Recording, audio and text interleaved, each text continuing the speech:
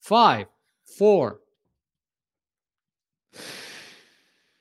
Welcome to another episode of Talking Kotlin, where we have just spent the last minute or so trying to do a 5-second countdown, in which Hadi realized that the visual part doesn't translate to our audio listeners. But, you know, that's just how we roll here. Hey, Hadi. Hello, Sebastian Eigner. I'm going to call you by your full name from now on. Am I in trouble? Yeah. That's usually the sign that I'm in Mr. trouble. Eigner. Yes. Mr. Eigner. How do they say it? What's it? Herr Eigner. Herr Eigner. Yes, exactly. Herr Eigner. Words Kommen you never her. want to hear. Kommen her. Kommen Sie her. Yes, exactly. Kommen Sie her. Herr Eigner, kommen Sie her. Yep. Yes. Yes. How are you, Seb? I am A-okay. I'm great. I'm well rested. Looking forward to talking some Kotlin. Yeah. I'm not well rested. I actually did something that I don't usually do last night. Shall I tell you about it? I went out.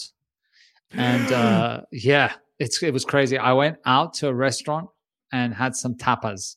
Tapas is what you have in Spain when you can't afford food.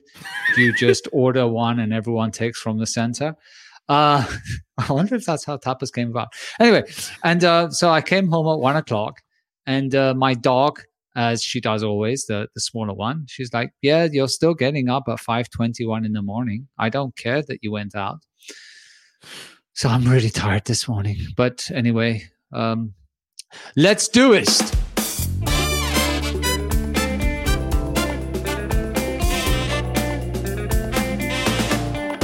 Did you see what I just did there? Let's do it. That's amazing.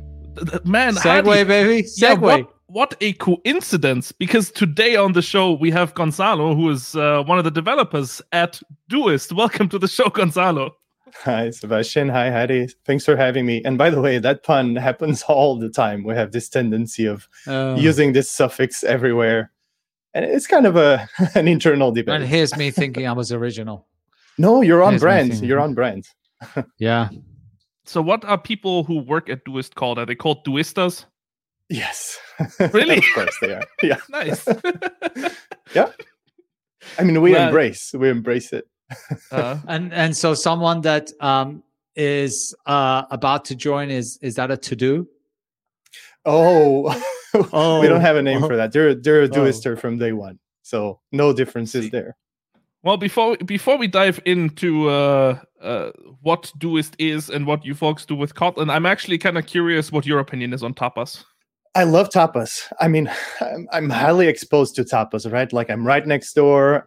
Spain was the primary destination for vacations when I was little. So we also have a lot of tapas here. So I mean, I get the idea that it's an economic choice, but it's also kind of pretty good to taste a lot of different things instead of going all in on one dish, right? So yeah, I was just joking with the economic choice, though. I mean, like, it's just. I know. It's actually a lot more expensive to go for tapas than a single dish usually. Exactly.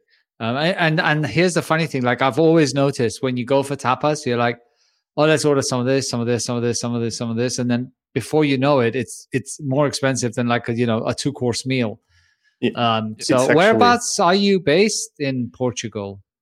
I'm in Porto, up north. In Porto. I have been to Porto. Me too. I've been to Porto. Yes. Were we there together? Yes. That was we for were. ICPC. And you have wine in Porto. And you have a lot of stairs. Okay. I see you went to Clérigos. The tower. I was at the top, and I would walk down, and then I realized that I used to have to walk back up, which was a major pain all the time. It's good for your health, though. So yeah, it is. So yeah, and just because we can't get away with it, how is the weather like in Porto right now? It's great. It's sunny. I mean, we're all concerned about global warming, but it seems to do wonders here. Because it's usually raining, right? Like most of the winter, cold rain, but we haven't had any of that this year or last year. Actually, in the last many years, we're in trouble, but it's good. Today, it's good. Yeah. Yeah, but don't worry about the global warming thing. I watched a YouTube video the other day that said it's all just a lie. So we're good. That's great. Everything's okay. Yeah. Oh, I see. I see you're trying to get us a Spotify exclusive license, huh? Anyway, so for those people who don't know what Doist is, Gonzalo, could you maybe just give people the super quick rundown? Yeah. I mean, we have a highly ambitious mission of building the future we want to work in, and obviously we do that through tooling. A lot of people know us from Todoist, the task manager, the personal to-do list that, with a red icon. We're also building Twist, which is a team communication app, which takes it's a different take on team communication, more focused on asynchronous communication. And we basically, for both of these products, we build native apps for Android, iOS, Mac OS, Windows, and so on and so forth. Although we use Electron on the desktop only. So I was like getting excited there. And it's like, well, we use Electron. Well, there was a time where they were fully native, but honestly, actually, we might talk a little bit about this, but we had more complaints about people that wanted it to look more like the web version than, So. I love people. I absolutely love people. You make something like we used to get for our IDEs. I want your stuff to look more Mackie. What's Mackie? Like more for Mac OS, okay? Then you make it for Mac OS, and like, I want it to look more like the web. It's like Yeah, we had that experience. So honestly, it was an experiment. We just tried out, like, can we reuse the web version and maybe even save some energy for the other stuff we're doing? And will people even notice? And like, there was no friction at all. So actually, that was disappointing for me because I was a huge advocate for this effort of native first everywhere. And that definitely is the case on mobile. I don't think people will settle for anything that's not like super polished and native. But on the desktop, I think maybe because a lot of applications and services compromise already. So, it's what we're used to. But yeah, it was a smooth transition back into the shared land. But still, it's 4 code bases per product. That was kind of the point I was making before. So nice. All right, not bad. And how does Kotlin play into this whole picture? So Kotlin has multiple roles at Doist. We started the classical way with Android, although it was 5 years ago. So I could say, I know Kotlin is like over 10 years now, but it was still kind of a niche thing back then. I remember the stairs when we were experimenting with it back in 2016. And I mean, it gained a lot of traction with our Android team very, very quickly. So I think in about 1 year, over half of our code base was already in Kotlin. And we didn't even do any dedicated effort. It was just like people doing their work and just using Kotlin first and foremost. Okay, sorry. I just want to interject there for a quick question. Is that just because your code base was growing so quickly and new code was written in Kotlin, or did you make a dedicated effort to rewrite existing code into Kotlin? That's it. We did not. Something the team did a lot was when they were working on something, they would first go convert the file, make that pull request of, just conversion, and then do the work that they wanted to do. So It was kind of like very opportunistic, but step by step, over a year, multiple people working together, you actually touch a lot of things. So if for everything they touched, we converted it to Kotlin, it was kind of like it had a lot of momentum there. Is that a process that went pretty smoothly? Because my initial thought when you said, we convert each file and then we make the change, my initial thought was, you guys are real confident in the Java to Kotlin converter. Well, that's a good point. And actually, the converter actually works really well, although it does not write very idiomatic code. So in the end, you have to go in and rethink things a little bit. And everybody was kind of doing that. And I think that shows how pleasant the language was for the team in comparison, because that's effort that you need to do, right? To look at things and think, is this the Kotlin way of doing this? Or is it just the Java way translated into a different syntax? And I think most of the time, most of us were doing that consistently. So it was actually a non-issue, to be honest. But just to wrap up this topic, you people auto-converted then they manually check it, then they check it in, then they make their change, and that's the new pull request. Is that what it looked like? Yeah, kind of. They converted, they ran the tests. If the test suit was green, they would like check this in. It was just a conversion, and then they would make the change they were going to make in the first place, but now in the Kotlin code base. So yeah, so automatic conversion tests, manual adjustments to make it more Kotlin-esque tests, check that in, make the change, and move on, basically. Fair enough. That was the case for about, I would say, 2 years. Although after year one, we were well underway into using Kotlin only on the Android app. Eventually, a little bit later on, we had a couple of microservices in Kotlin. With what? Let me guess. Spring? No, it's KTOR. Oh, wow. Yeah. So, and that's been in production for like 3-4 years now. Our and it hasn't crashed? Primarily not really. It's it's code we like because it's uneventful. It's just how it works. It's like not something we talk about, right? So, and more recently, we've been doing a little bit more experimentation with Kotlin multi-platform, mostly because multi-platform is something we have talked about for a long time, as you can guess, right? Like 4 code bases, 2 products, so it's 8 code bases. We share so much, and as much as we try to do a good job in terms of writing our specs and agreeing on our contracts and like synchronizing between teams, it's like entropy creeps in. Even if we do an amazing job today, in 1 year from now, people fix different bugs and then boom, you're again off sync. And we feel this all the time. So we've tried many things to bring our code bases closer in terms of the source of truth, through reading JSON definitions, common tests, like all kinds of weird stuff. But lately, we've also been investing in Kotlin multi-platform and seeing if we can, what if instead of having these common definitions or common contracts, we just have common code and move on. Yeah, I guess that's our history with Kotlin. What is the situation right now in terms of the mobile application? Oh, it's full Kotlin. So full Kotlin on iOS and Android? No, iOS, it's Swift. So fully native. Okay, so, I mean the shared code. You're using the multi-platform or you're not? We're trying to. So we've run a few experiments and we have a little bit of shared code. Actually, between Android and iOS, it's pretty good. So this is just a matter of time, I feel, until we have more common code. We've started with some internal libraries that we already had. We converted them to Kotlin, and we're using Kotlin multi-platform for that. Lately, we've also been trying to loop in, the web app, although that's being a little bit bumpier. And at some point, we're actually discussing doing this on the server too, because I said we had a couple of microservices in Kotlin, but our main server code base is in Python. And we have this idea of leveraging Kotlin native and C extensions in Python to actually also use shared libraries on the back end on the Python code base. But we'll see how that goes. We haven't actually done that work yet. Okay, so when it comes to multi-platform and Kotlin, where are you using it the most? Between which platforms? Android and iOS, for sure, because that's what we have in production. The web we have tried a couple times, or we're not really using it in production. And yet. With the server side, are you sharing anything? No, we're with not the KTOR. Okay. So now I want to ask you some questions that I guess we have and many folks have.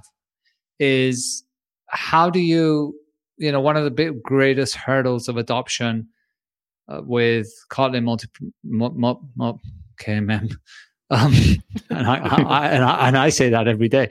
With that's what we should do. The whole she sells seashells on the seashore. We should do something like that for Kotlin multi-platform mobile. Taking into account that a lot of people say to us or ask us, how do I convince iOS developers to start using this? Can you tell us how you convinced iOS developers to start using this? Well, I'm lucky to work with people. Like, I actually was somebody from the Apple team who was pushing the strongest for this. So we kind of didn't have this problem. Are they looking for a job as a developer advocate by any chance? I'm not sure, but I won't ask. But I think overall, the best thing one can do, and this is what this person did, was like show, like don't tell, show. So they basically picked a small demo. It was something we do in both of our apps, which is sorting and filtering things. And they said, hey, here's a source of common problems. Every few years, we realize our sorting has diverged somehow. So I just implemented a very basic sorting in Kotlin, in Swift, in JavaScript, and I'm just trying to, let's load the JavaScript into a web view in iOS and Android and sort, 10,000 things. Let's do this with Kotlin.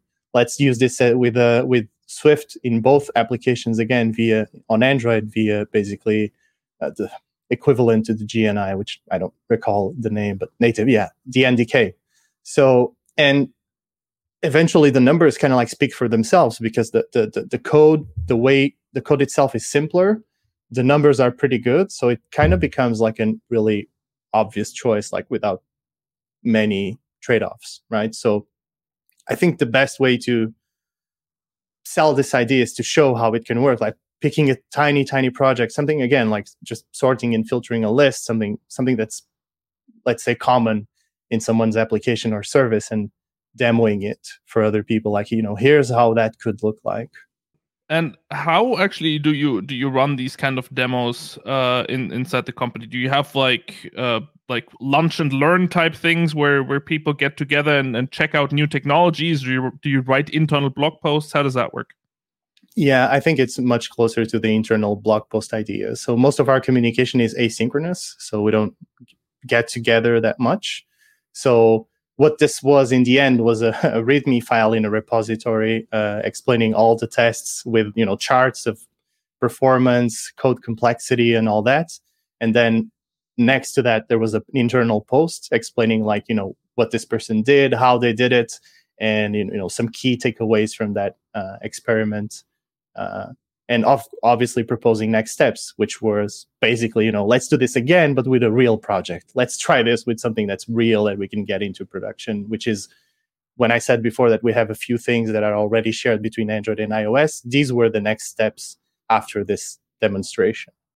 You raise a really simple point, which is often quite obvious, right? Yes, show people the value. I mean, we always say this, and we do try and show people the value of everything, and that's the best way to convince them. But it just made me realize that so many times when we're talking about this, we're saying, you're going to share code, right? You're going to share code, and you're going to write code that you only have to write once, blah, blah, blah, and this and that. And we don't do what your colleague did, which is, let's take a specific example of sorting algorithm, and let's agree that we had this problem that our algorithms diverge over the years. And how could we avoid that? You know what I'm saying? Because it kind of feels like saying to someone, we're going to share code. Oftentimes, even though it's bloody, common sense and simple and in your face and you know exactly what it means, they actually might lose sight of what it really means. I don't know if I'm making myself clear. I think it makes perfect sense. I was having a discussion with a friend yesterday about how I dislike React's design overall. And the first thing he told me was like, but why? Show me. I don't understand this aesthetics argument without seeing some examples. And it's actually a great exercise to go in and find, I don't like this because of that. I don't like that because of that. And you're working with very specific things. And this other person will understand your argument, even if they disagree with it. And I think with Kotlin multi-platform, it's the same thing. We can talk all day about how useful it might be on the theoretical plane to share code between all of these platforms. But obviously, I think people are skeptical because they are burned by prior tech and prior approaches, not naming any names, but things weren't as smooth in the past. And they want to see.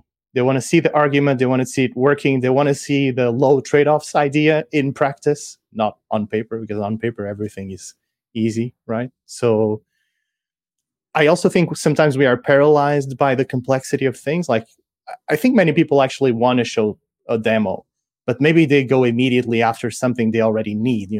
Let's rebuild something we have. And then you have a very big scope. maybe you can't do this alone. Maybe you can't do this in a timely manner, like in a week or two, or even a month, right? If you're alone. So keeping that scope very low, like doing the minimum you can do to show something to somebody else, to your team, whoever that is, I think are like necessary to make this a successful effort where you actually do something, but you're not paralyzed by the scope of what you're trying to build or demonstrate. Yeah, and again, it goes back to the idea of the context matters. We talk so many times about how someone gets up on stage and a speaker at a conference and says, my company, whether it's Netflix or whatever company, has moved to microservices, and everyone's like, oh, they've moved to microservices, I should too, right? Oh, well, Doist has moved to KMM, I should too. Yes, you totally should, but that's another matter. But the point is that context matters. Just like you shouldn't move to microservices or whatever, or KMM or whatever, just because someone else has done it. It also matters how exactly is it going to solve your specific issue. And going to that and having a champion inside the company that says, look, this is the reason that it's going to solve our issues, because I know about our issues, you know about our issues. This is how it's going to address it. I think that's the best sell. That's the best sell. Would you agree, Seb? As a, you're looking at me funny. I don't know if you're. What is that about? I don't know. Let me know in the comments below whether I look funny, whatever that means. And I'm the one that hasn't taken my all-day energy pills. And yes. I feel like people might actually be interested in a couple more more concrete examples on how you included KMM in your product then, right? Because, if you say, like, we established the sorting algorithm was a great way of convincing your own team, but I'm sure you also got a little bit further. So, yeah, for sure. So I can actually maybe talk about specific things that people can find in our apps and talk, so that when they play with them, they know they're using KMM behind the scenes. There's a feature in Todoist which is called filters. It does what you expect it to do. And the whole implementation of parsing of the filter query and returning the tasks you expect in the order you expect, that's done in KMM. That's basically a library that's independent from the main code bases. This was already the case before, and now it's a KMM library. Another one we're working on that's not in production yet, but it'll be soon. It's the date parsing. That's something we are pretty well known for, where when you're adding a task, you can write in natural language any date, like tomorrow, next Friday, first Monday of next year, things like this. And it will work as you expect. And that parser is also being converted to Kotlin first. That's already done. And now KMM. And the microservice I mentioned before, it actually adds support for filters on the backend. So actually, I lied. I realize that now. I lied. So it shares code with the Android app, actually. So the filtering code that's used as a microservice on the backend and on the Android app, it does share code. It's a common code base with a submodule that's shared with the filtering logic. So that's another example that people can try. And then there's some open source here and there. So at Doist, we have a few libraries, or micro libraries, as we like to call them, that are fully Kotlin multi-platform. For example, one is to normalize strings. If you're doing comparison or sorting, you're going to need this. So it's called Doist Text Normalize. And I personally I got to stop you. I have to stop you. I need to know what a micro library is, because this could be trend setting right here, right? This is you could be just like some company did the whole microservices. You could be the micro libraries people. So tell us what that is. Okay, so what I'm calling a micro library, this is not like an established term or anything, but it's basically a library that is focused on one specific function. In this case, the string normalization library has like two functions. That's it. It's one file with two functions. Oh, so you're basically talking about an NPM package, right? I was going to say the same thing. Yeah, I guess I am. Well, it's like left pad. Yeah. Yeah, it's kind of like that. Yeah. So, yeah. So we have that. And then I'm not sure if this is going to pick up, but eventually your dependency list is going to be like 100 lines of micro things. Micro libraries. Yeah. And I also do a little bit of open source on the side, and I have a lot of stuff in Kotlin in the last few months. So, and talking about open source and your micro libraries, is any of this actually open source, or all of this is internal? All of it. All of it. It's all open source. Yeah. All of the micro libraries, yes. Like not Datist and Filterist, the date parser and the filter parser, they are not open source. These two. But if people go into our GitHub, the Doist GitHub, and they filter by Kotlin, they will find the open source stuff that we have. And same thing with my personal stuff. So it's yeah. We'll put most of it show links there for this. Yeah. It's very cool. And I just opened the Doist X Normalize repository here, and I see that when you said it's a multi-platform library, I can see that it also supports JS. That makes me very happy. Yeah. When I say multi-platform, I'm always talking about JS too. So very good. Normalize talking about Kotlin JS. I think you mentioned briefly beforehand, and this is me in my role as a Kotlin JS developer advocate asking now, that you did have some experiments with Kotlin on the web. Yeah. When did that happen? How did that happen? And what was the outcome? Why did it stop? Yeah, I didn't want to ask that specifically, but as a non-Kotlin JavaScript developer advocate, I'm going to ask, when did it stop? So we ran this in November and actually a little bit of December. It stopped basically because we bumped into some problems that felt blocking to, it didn't match the quality gate we expect from the code we run in production. And this is not to say that Kotlin JS is bad in any means. We're also using it in a very specific way, which is trying to integrate it into an existing front-end code base, through the same mechanism we were talking before, build some libraries, load them up in the front-end code base and use them. The problems we bumped into, actually, we're very optimistic we can revisit this in a few months when Kotlin 1.6.20 is out, because some of the bugs we reported were fixed in that version. Some others we think are scheduled for later versions, but basically, I think the two bigger problems are, one is type mapping. So it's hard to map types between Kotlin and, in this case, TypeScript. We use TypeScript, by the way. So, and it kind of fails in very basic ways. You use a list, well, you can't map a list. You use any interface, well, that doesn't work either. And actually, the interfaces one was fixed for the next version, so we're excited to try that out. Another one is number. You do use a long, you get a Kotlin type out, and for the web developers, this is this is not ergonomic at all because we use something else. We use number. So they're like, can we force this to can you give us a number? But we can't. There's not an easy way to make or to override the mapping. So type mapping was really, I think, the core issue that we bumped into. We still did an internal demonstration, this can work in the future, but there was a lot of gymnastics to make types work for us. And another one was bundle size. So bundle size is tricky when using Kotlin JS, because even if we keep our dependencies to a minimum, it's a little bit bigger than we would expect. As soon as we start adding dependencies, coroutines, ktor, it blows up. It goes into the 2 megabyte range, and that's a hard sell for the team, basically.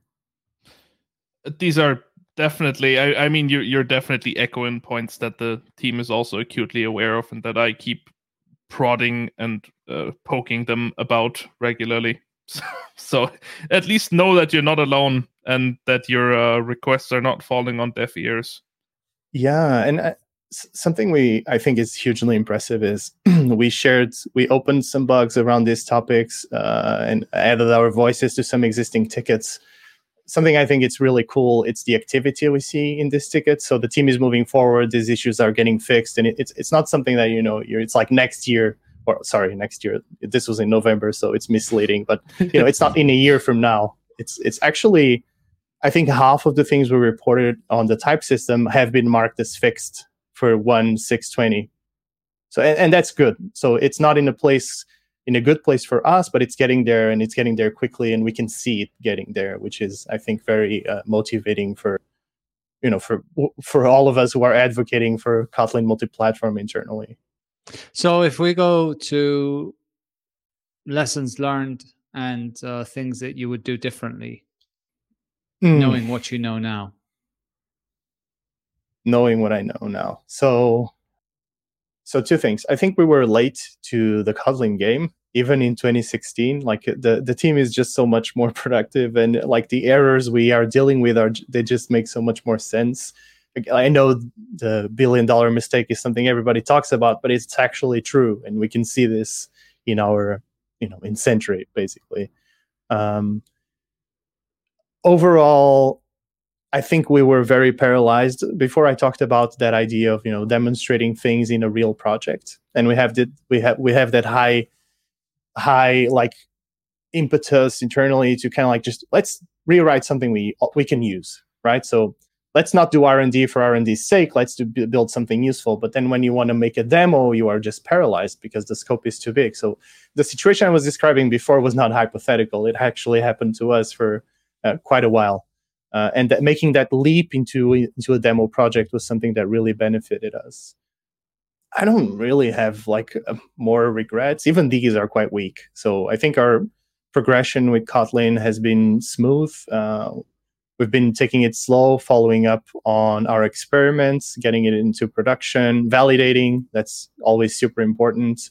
And yeah, I think it's a good sign that everybody inside the company that works with Kotlin never complains about their technology or tooling. So I think that's a good sign, which, as we know, is pretty common.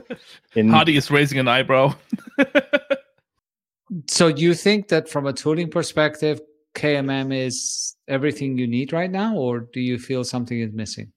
From a tooling perspective, I mean, I feel like KMM or Kotlin multi-platform in general, I think there's a thing where it's very easy to go into an edge case. Like if you're working with Kotlin multi-platform all day, it's easy at some point to find your IntelliJ idea, using all the memory it can because something is out of whack and you have to restart. I feel like that's never the case if you're just using the regular mainstream workflows. It's like extremely reliable when you're doing, Kotlin JS, Kotlin native, like all of these things at once, all day. It can go into some tricky situations, but I think it's a minor complaint. Like a lot of people have these much worse issues with their tooling and their setups. And the truth is that tooling around Kotlin is pretty good, which is unsurprising because JetBrains is a tooling company, right? So it's really good. It's well integrated, and I what I said actually comes from a background where we have, for example, our backend team, which works primarily with Python, and we have issues with how do we run all of these containers and do the orchestration and make sure it's compatible across all of the developers that join the team and so on and so forth. Do we use Docker? Do we use Kubernetes? Do we build something internally? There's always this question when people are using Kotlin or Kotlin technologies, it's just Gradle and IntelliJ just fire up things and they work. It doesn't matter if you're on Windows or Mac OS or Linux. Usually it doesn't matter if you have things you don't need to install a bunch of things to make things work. It's just kind of like works out of the box. And like that's a lot of time saves and a lot of frustration saves. So, and what do you use in terms of tooling? Are you using basically Android Studio with the plugin for iOS development, or are you using AppCode with the plugin for Kotlin development? Neither. So the Android team, yes, is using Android Studio. The people who are working on multi-platform, they're using IntelliJ IDEA Ultimate with all the plugins basically loaded up, and Xcode on the side. So Xcode needs to be there. There's always Xcode. Xcode is like no, I was going to say I'm not going to say that. I was going to make a comparison to something that I'm not. But yeah, that's actually cool to hear that you're developing mobile apps with IntelliJ as well, because you don't see that quite as much. Now we are slowly running out of time, but I actually still want to talk about one topic, and that is the side projects that you mentioned when before the show. And I think Hadi is gonna be especially interested in that for no particular reason whatsoever. Is it about tooling? Kind of. We'll get there. So around the libraries, I know what you're getting at. I know what you're getting at, Seb, but I'll take a minute to pause and talk about some of the libraries I've built, which I recommend people check out because they have helped immensely on this multi-platform journey. They're on my GitHub. They're mostly for testing, filling some gaps around Kotlin.js. Things like making it easy to learn to load resources in tests across all platforms. That's, I guess, a common workflow. Another one is making tests run with any available browser and not like strictly the ones you specify. That's something that always annoys me when I have to share code with others. And I use Firefox, they use Chrome, somebody else doesn't use any of these, and then tests fail because so there's a use any browser extension and so forth. But what you were talking about is a feature flag service. So it's kind of tooling for teams. So recently, we've been working on an open source project, which is basically a feature flags solution. And it's so far just Kotlin. There's server-side Kotlin. We're using Ktor 2.0 already. There's two kinds of SDKs, front-end SDKs, back-end SDKs, also Kotlin. They're sharing a lot of code.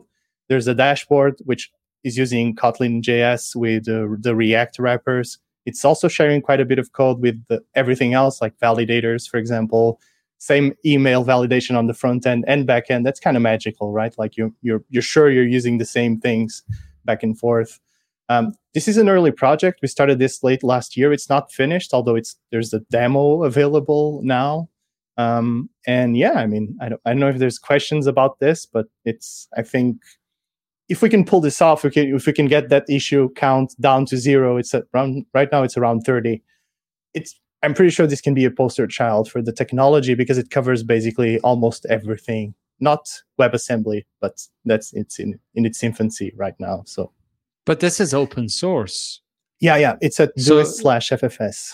So surely you can get that count down because there's the whole world that contributes to open. Oh no, sorry, there's the whole world that consumes open source. And that's nobody not how contributes. Open source works. Yes, that's not how it works. come on, Adi, you know better. Yeah, I'm sorry.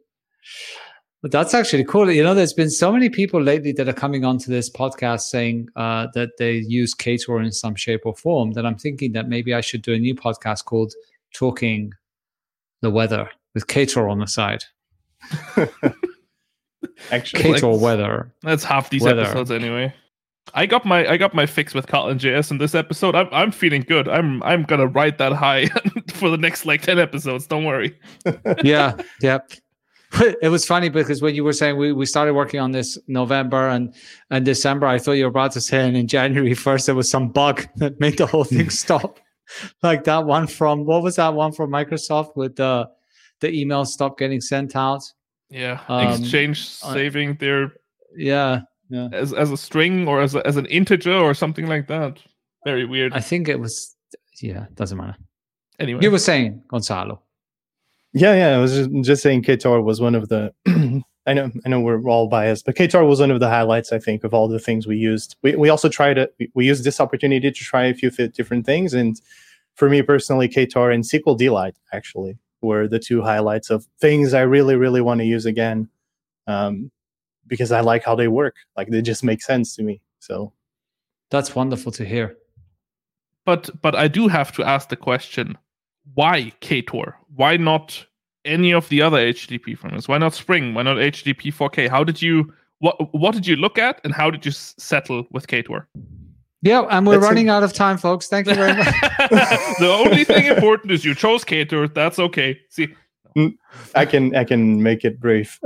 So I lack prior experience with Kotlin or actually JVM backend framework. So no bias, no prior experience I'm carrying into this. I really only looked at Ktor and Spring. I didn't look at anything else. And I chose Ktor because I think first-party support is, when it exists, it's really good. Like if the folks working on the language and the ecosystem are also the folks working on the framework, that can be a bonus in the long run, in my opinion, because Ktor will be Kotlin first, while Spring, honestly, it's Java first with Kotlin adjustments. Like it can be very comfortable to use in Kotlin, but it was not built for Kotlin and in Kotlin, right? So there's that difference there. I also really like, in terms of design, how Ktor it has a bunch of things you need, almost everything you need, but doesn't go in and force you to use, just use this structure and there's nothing else. I come from a background of Ruby on Rails, which, by the way, I love. No problems there. But when you start scaling and your feature set becomes non-trivial and your architecture grows, sometimes it feels like all the strictness is working against you. What helped you in the beginning, it's now suddenly constraining you. And I really feel like Ktor, in terms of architecture and design, strikes a nice balance of, providing conventions, providing some structure, but also being extremely flexible to whatever you want to do. And it also has some really amazing features, like type-safe routes are just, they are cool. They are very cool. By the way, we also share these between the server SDKs and the dashboard on the front end. So it's another good example of sharing code. Nice. And by the way, if you're using IntelliJ, I don't know if you've seen with added support for this as well. A bunch of features to make working with these easier through IntelliJ IDEA. But there's a point that you make, which is exactly the discussion I was having with the Ktor team the other day, which is active record that you talk about with Ruby on Rails, right? It is great for 80% of the cases or 70 or whatever. It is great for getting started. And I'm not saying that it's not great for the long term, but a lot of times folks that come to Ktor, they struggle with how should I organize my routes? What structure should my application have? And they say, I need some guidance. And the worry that we have is that if we give you the guidance, which would say, okay, well, this will make you easy for you to start, that guidance might not be the guidance you need, 6 months down this time when you've built your application and you realize that, well, the active record pattern for me doesn't work, or the structuring my, routes in this class containers don't work. Yeah. So, and it's very difficult to strike that balance of let's get people started as fast as possible, but at the same time, let's not say this is the true way of doing it. You see what I'm saying? Yeah. Although I think, there's always things to improve, but I think the documentation strikes a nice balance between giving all of these options out, but also there's like the examples are there and they show a specific way of doing things. And a lot of, when reading the documentation, a lot of the copy says, we recommend doing it in this way. And an example is like one function per route, the whole install routes workflow has extension methods to the application. Like I do feel like these are recommendations that people can follow, or at least that's what I did. I had not used Ktor to its full capacity before. Like the microservice I mentioned before, it uses Ktor, but it's just kind of like a wrapper around, I want HTTP to come in and spit out some JSON, and that's it. No endpoints, no arguments, nothing. For FFS, it was very different. Multiple endpoints and API, authentication, cores, like all of those nice little things. And even though the framework is not forcing any kind of structure, the documentation is suggesting to try things out in a specific way.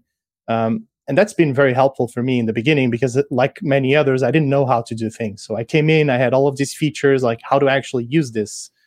I didn't use any of the generators available online. I know there's a project generator available. I didn't try that. But I felt handheld by the documentation in saying, hey, here's how we recommend you do things. And I started doing it in that way. And actually today, most of it is in that specific form and structure still. But some of it has already changed because you start using things, you realize, oh, this would be useful for me. And then you can refactor and change. And that's the key part that would be missing in a Ruby on Rails scenario without some, you can always change things in Ruby, but it's not always obvious what you're doing. So dynamic languages have that special flair to them. Well, I think we've covered a lot of things today and we have run out of time. So Gonzalo, thank you so much for coming on the show. My pleasure. Thank you. I'm going to check out the source for FFS probably this weekend. It's great because somehow we always end up recording these episodes on a Thursday, which means I always get my weekend plans settled easily with all the cool things we get to talk about. So yes, thank you, Gonzalo, for coming on the show. Thank you for your kind words, especially around Ktor. Good to meet you. Thank you for having me. And you humored what's his name? Oh yeah, Seb with Kotlin JS stuff. Yes, humored. But, yeah, humored you. Yes. And talking about being humored, if you want to humor us, make sure that you hit that like button. Make sure you subscribe if and only if you actually want more content from us. But then again, who doesn't? Right. And if you really want to be notified, especially when you're lying on the sofa in the evening on a Sunday and you're like, what should I be doing now? Ding, ding, ding. New episode of Talking Kotlin out. Right. And we'll see you in the next one. Take care, everyone. Bye-bye.